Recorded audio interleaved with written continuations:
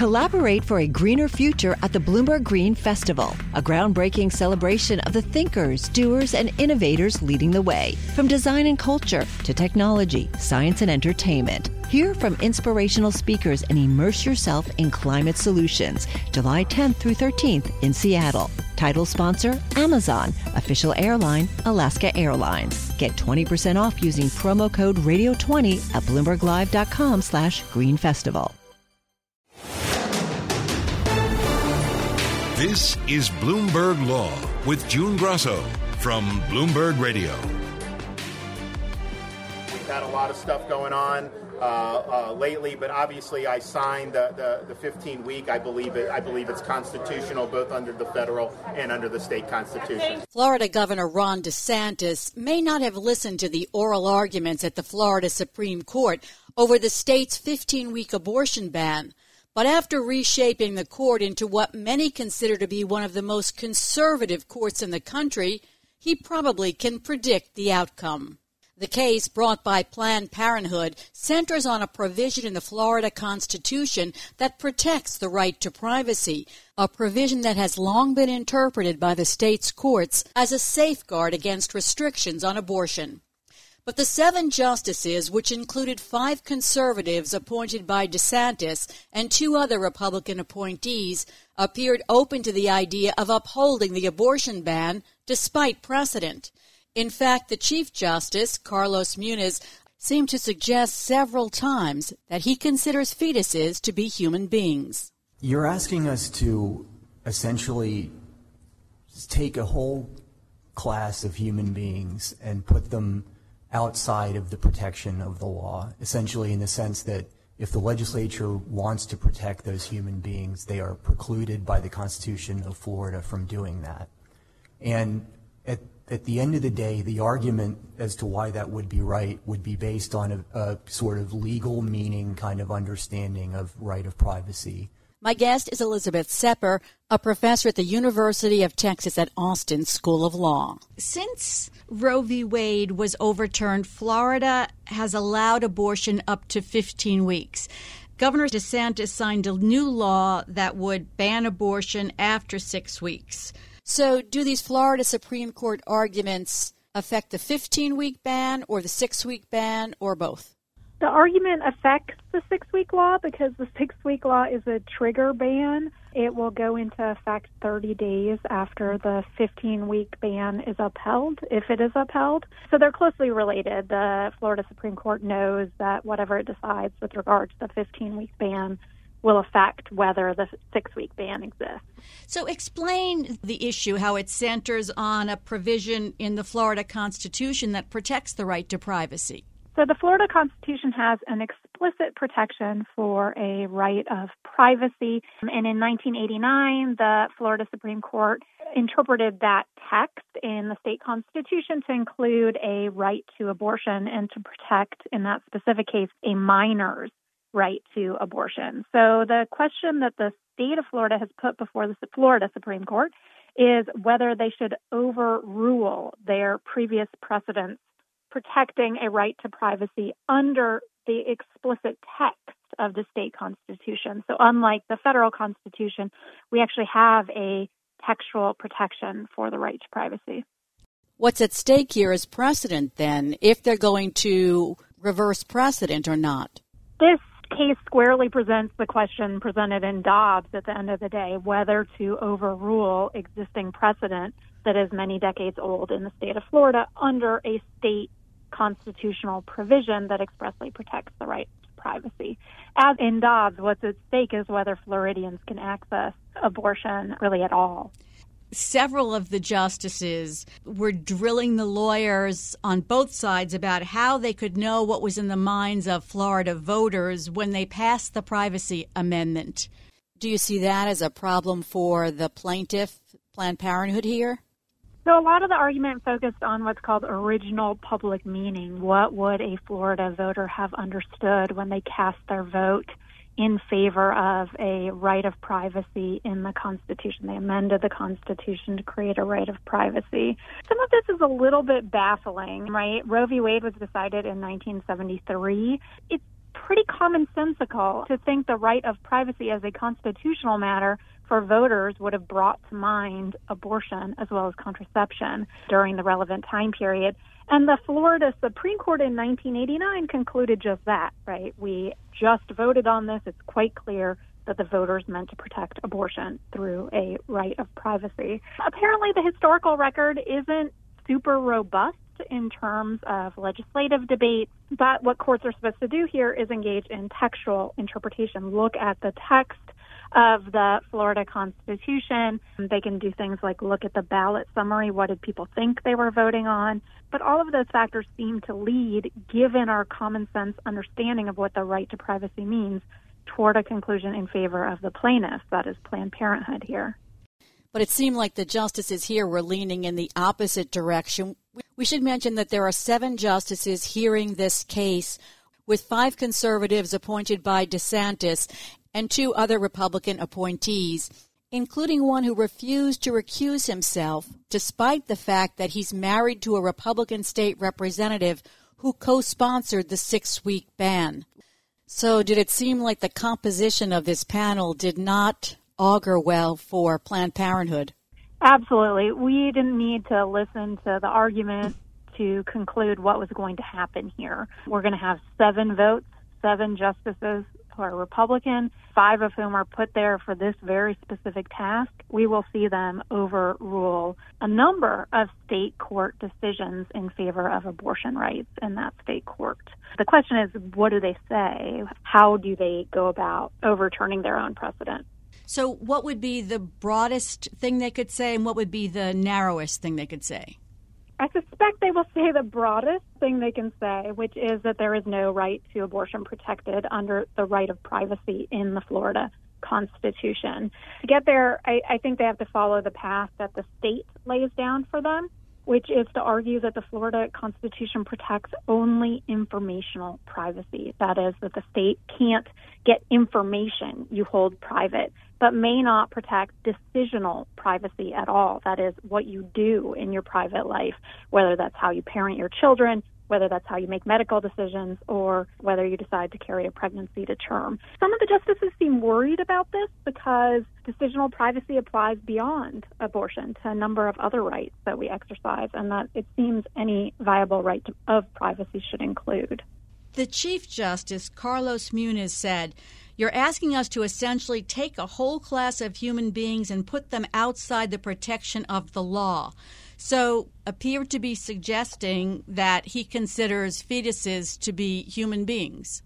Yes, I suppose the broadest reading and the broadest decision would go and say that fetuses have constitutional rights under the state constitution. Now, Chief Justice Muniz didn't seem to have any other buyers to this theory. The state is not asking the court to do that, and it would, in fact, throw Florida law into chaos. Things like inheritance and taxation, property, the status of frozen embryos would all be thrown into question if the court determined that fetuses have constitutional rights. But Muniz suggested a number of times that the fetus was a person with constitutional rights. If, as you suspect, the court rules against Planned Parenthood here, what will that do to abortion access in Florida and in the South? Overruling the right to abortion in Florida will be devastating to abortion access. Florida is a very populous state.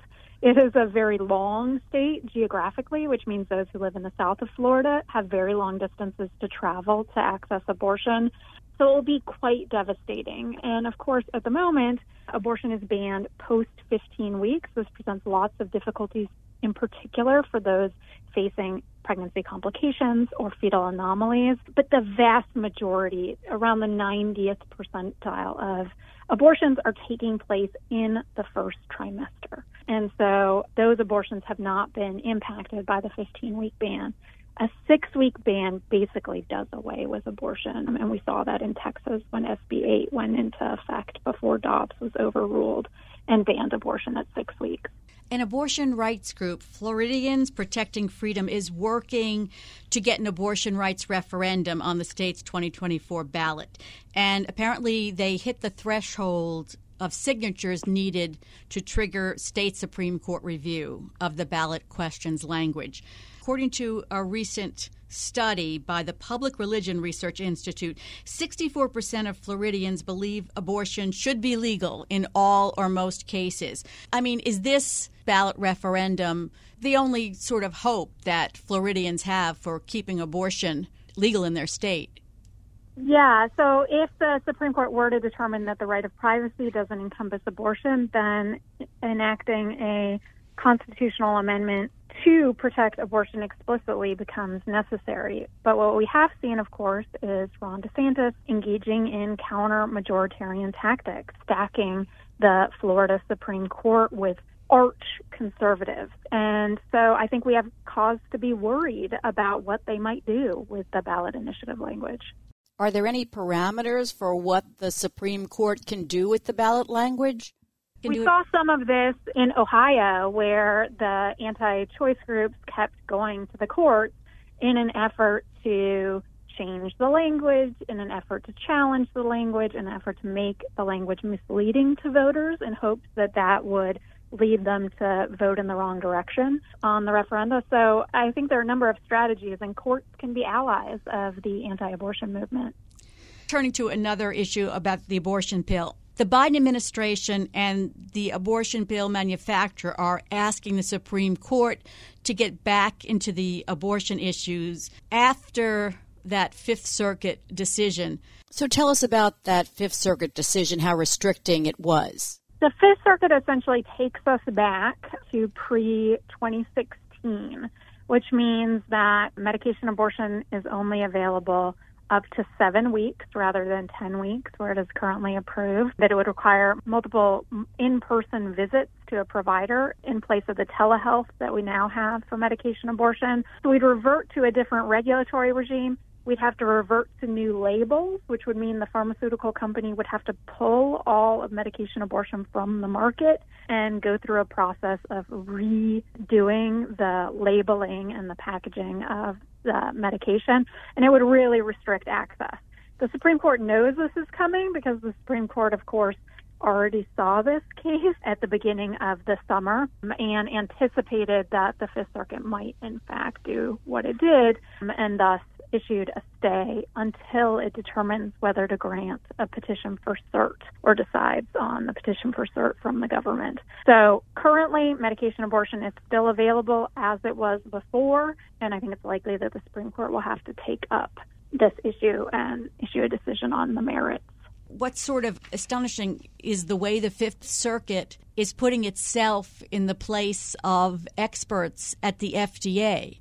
What's most astonishing to your neighborhood law professors and lawyers is that the Fifth Circuit found standing here. I mean, these are doctors who cannot show that the change in labeling affected them at all. There's no injury to them from the move from the pre-existing regulations to what is existent today. They don't have standing here. This is just the basic federal courts 101. You have to be injured, and they're not. And we see really expansive notions of standing that would really allow anti-abortion and other sort of anti-HIV/AIDS treatment groups to come into the courts and challenge regulatory approval of drugs, changes in their labeling, second-guessing the agency. I want to also ask you about new anti-abortion ordinances that have been adopted in several Texas counties where they're dubbed abortion trafficking. And it could make driving someone to get an abortion punishable by law? So I believe there's only one municipality that has passed the law. Llano, Texas made headlines for proposing it, but have tabled the ordinance. So these new ordinances, I think, present real challenges to the constitutional right to travel, which does protect people's movements within the states they live in. So I think we could expect that if it were to be enforced, sort of hard to know what that would look like, that we could see claims based around the right to travel. But mostly I think it's meant to make people afraid. Even the news about it makes people afraid, makes them think simply traveling in a car with a person of reproductive age could be enough to subject you to suspicion or surveillance from police. It seems like abortion rights are a constant fight on so many levels. So, I mean, I actually find great hope in the fact that there are people fighting. Looking at Ohio, for instance, and folks coming out in August to vote on a referendum that wasn't entirely clearly related to abortion until the abortion rights movement made it really clear, right? They put in a lot of hours, a lot of shoe leather, making sure that enough voters got out in a very off time for an important vote. There's a lot going on in this area. Thanks so much, Liz, for helping us keep up to date. That's Elizabeth Sepper, a professor at the University of Texas at Austin Law School. The countdown has begun. From May 14th to 16th, 1,000 global leaders will gather in Doha for the Qatar Economic Forum powered by Bloomberg. Join heads of state, influential ministers, and leading CEOs to make new connections, gain unique insights, and uncover valuable opportunities in one of the world's most rapidly rising regions. Request your invite for this exclusive event at QatarEconomicForum.com. The government is offering settlements of up to $450,000 to compensate Camp Lejeune veterans and others who say they were sickened by the toxic water on the North Carolina Marine Base. The plan comes as more than 93,000 claims have been filed and as some sick veterans have complained about the slow pace of resolving those claims. Government and plaintiffs' attorneys are fighting over how to move forward with civil trials in the Eastern District of North Carolina. About 1,100 lawsuits have already been filed by those whose claims were rejected or weren't resolved quickly enough by the Navy. And the court system there is bracing for thousands more in what could become one of the largest mass torts in history. Joining me is the lead counsel for the plaintiffs, Ed Bell. Ed, tell us a little about the history of the Camp Lejeune litigation. Well, we started our Camp Lejeune claims back in 2007 and immediately learned that the government was going to request dismissal of the claims due to an odd law in North Carolina which indicated that if you didn't file your claims within 10 years of the exposure to the water, then your claims were lost. And we thought that was kind of a crazy law, and we didn't think it'd be a problem. But apparently it turned out to be. And so over that maybe 5 or 6 years, through a lot of appellate work in courts, including the U.S. Supreme Court, we were eventually kicked out of court. But the instructions we got from the courts were they can't really change the law in North Carolina. The legislature in North Carolina needs to change it. So we went back to North Carolina, and at that time, now Senator Tom Tillis was Speaker of the House, Tom Tillis, and he helped us and got a bill passed in the Senate and the legislature or the House, and they fixed the problem. And then we went back to the appellate courts and said, they fixed the problem. You told us to go get it fixed. And they said, well, that's good prospectively in the future, but you can't make it retroactive. So eventually we realized that we were going to need some help from Congress in Washington. And in fact, that's what we did. So we started drafting a statute and started working it through Congress, and eventually it got passed in August of last year, 2022. So the Navy still hasn't paid out a claim, but the government is offering now settlements of up to $450,000 to compensate some veterans and others. What's your take on this offer? Well, my first comment is it's a start, but they put the wrong foot forward. If you really understand what happens with this offer, then you realize it's really not. It is awful. Give you an example. The highest payout is if you live there more than 5 years. This is a training base, so very few people live to work there over 5 years. We have 2 sisters who lived there 15 years, whose father was a principal at one of the schools. So they of course would be in that top tier. But those 2 sisters both have had 2 separate cancers each, and have 4 other they're currently being diagnosed with 4 additional diagnoses each.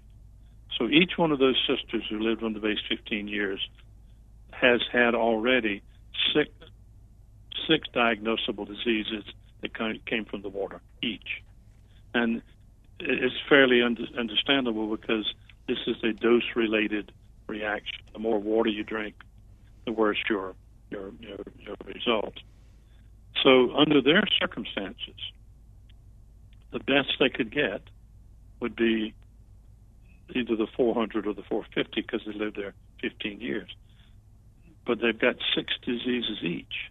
And so in anybody's fairness doctrine, that just doesn't work.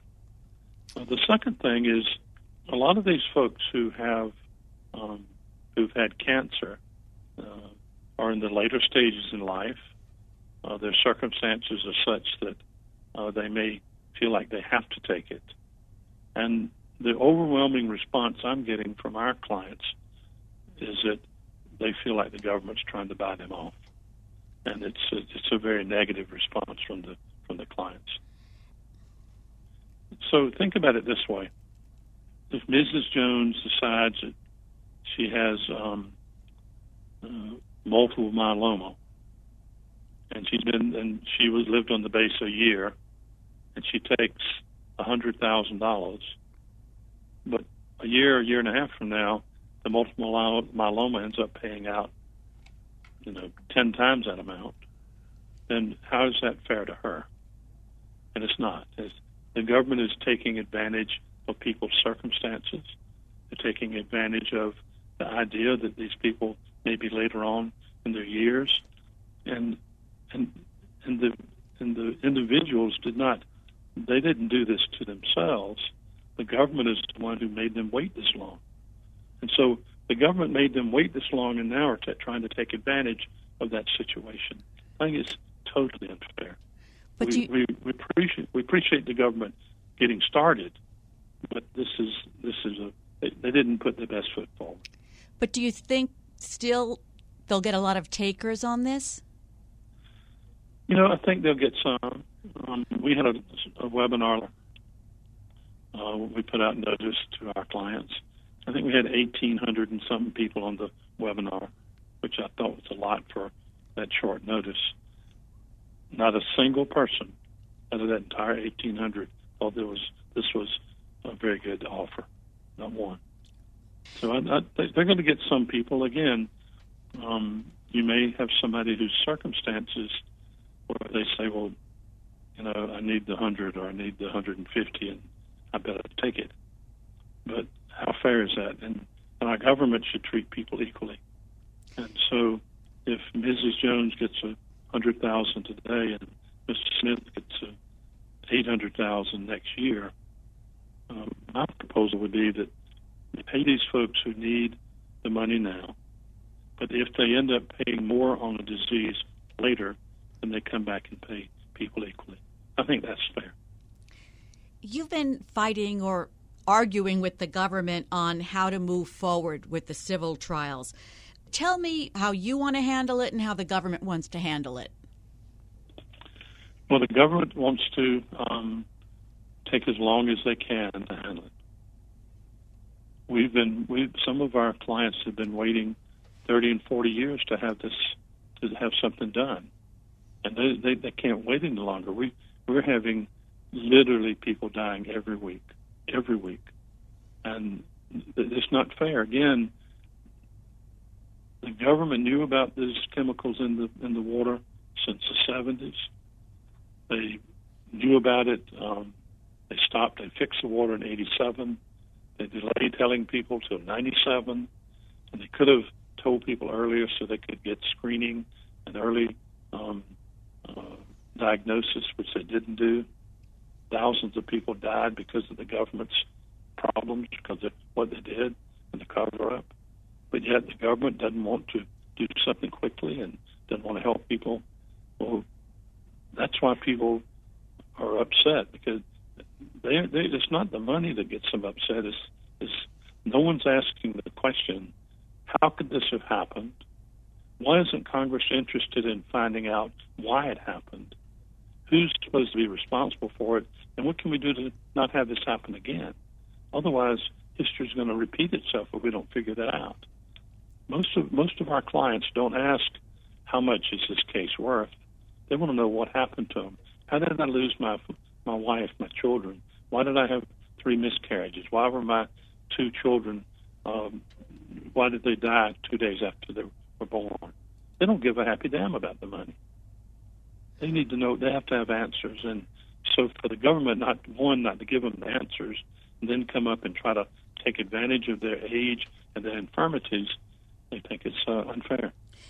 I want to point out that Justice Department lawyers signal they need more time to prepare, saying only that a start date of sometime in 2024 was possible, and that the Undersecretary of the Navy, Eric Ravin, said in a statement, "We are committed to ensuring that every valid Camp Lejeune claim is resolved fairly and as expeditiously as possible." The countdown has begun. From May 14th to 16th, 1,000 global leaders will gather in Doha for the Qatar Economic Forum powered by Bloomberg. Join heads of state, influential ministers, and leading CEOs to make new connections, gain unique insights, and uncover valuable opportunities in one of the world's most rapidly rising regions. Request your invite for this exclusive event at QatarEconomicForum.com. So, Ed, are you looking to have a bellwether trial? Well, our proposal, which is pending before the court now, asks the court to give us bellwether trials based on disease. So, for example, we may have all the clients would have a certain or similar disease, and they may have different stages of that disease. Let's say you had bladder cancer, caught it early, it was cured. Somebody had bladder cancer that was caught mid-stage, had to have extensive treatment. Then someone that had bladder cancer, extensive treatment, eventually died, or it metastasized and they had multiple cancer issues there. So there are different values for each person who may have the same disease but have different results. And so I think a bellwether case would have the ability to tell us and tell the government this is what a jury thinks is proper. And you can have several of those. You don't have to just rely on one bellwether. You can have, multiple bellwethers. And I think that's a fair way. What is the government want? They don't want that. They want separate trials for everyone, for each person? It is funny. They I think they recognize that they need to have some guidance as well, but the construct of how these cases is going to be tried, they're kind of, I wouldn't use the word skittish, but they are not very definitive about how they think it ought to go. They do think that first trials ought to start in 2025. We believe ours should start the first quarter in 2024. We're ready for them. When will this be decided? Well, our proposed alternate orders are before the court now, so we're waiting to hear from them any day. I know there was a challenge to your appointment as lead counsel. Is that settled yet? The court has issued an order. We responded with a brief last week, and so that's pending before the court. But to be honest with you, the courts multiple courts all over the country have done the same thing Eastern District of North Carolina did. There's no error in that at all. I know that there were 93,000 claims filed. How many lawsuits do you think you'll end up with? Well, the secret behind the Camp Lejeune Justice Act is something we tried to prevent what happens in a lot of mass torts. And in most mass torts, you are required to file your lawsuit because if you don't, you're going to miss the statute of limitations. So therefore, the courts just get overwhelmed with thousands and thousands of lawsuits. So what we did is we set up the system where someone could file their claim with the Navy, and that would toll the statute of limitations. And then they don't actually have to file their lawsuit if they don't want to. They can wait on the settlement process, or they can file their lawsuit, but there's no rush to the courthouse. So it's pretty nifty the way it turned out, and right now there are about 1,000 cases that are filed, and then the court's not getting overwhelmed with all the filings. Thanks so much, Ed. That's Ed Bell, lead plaintiff's counsel in the Camp Lejeune cases. And that's it for this edition of the Bloomberg Law Show. Remember, you can always get the latest legal news on our Bloomberg Law podcast. You can find them on Apple Podcasts, Spotify, and at www.bloomberg.com/podcast/law. And remember to tune into the Bloomberg Law Show every weeknight at 10 p.m. Wall Street time. I'm June Grosso, and you're listening to Bloomberg.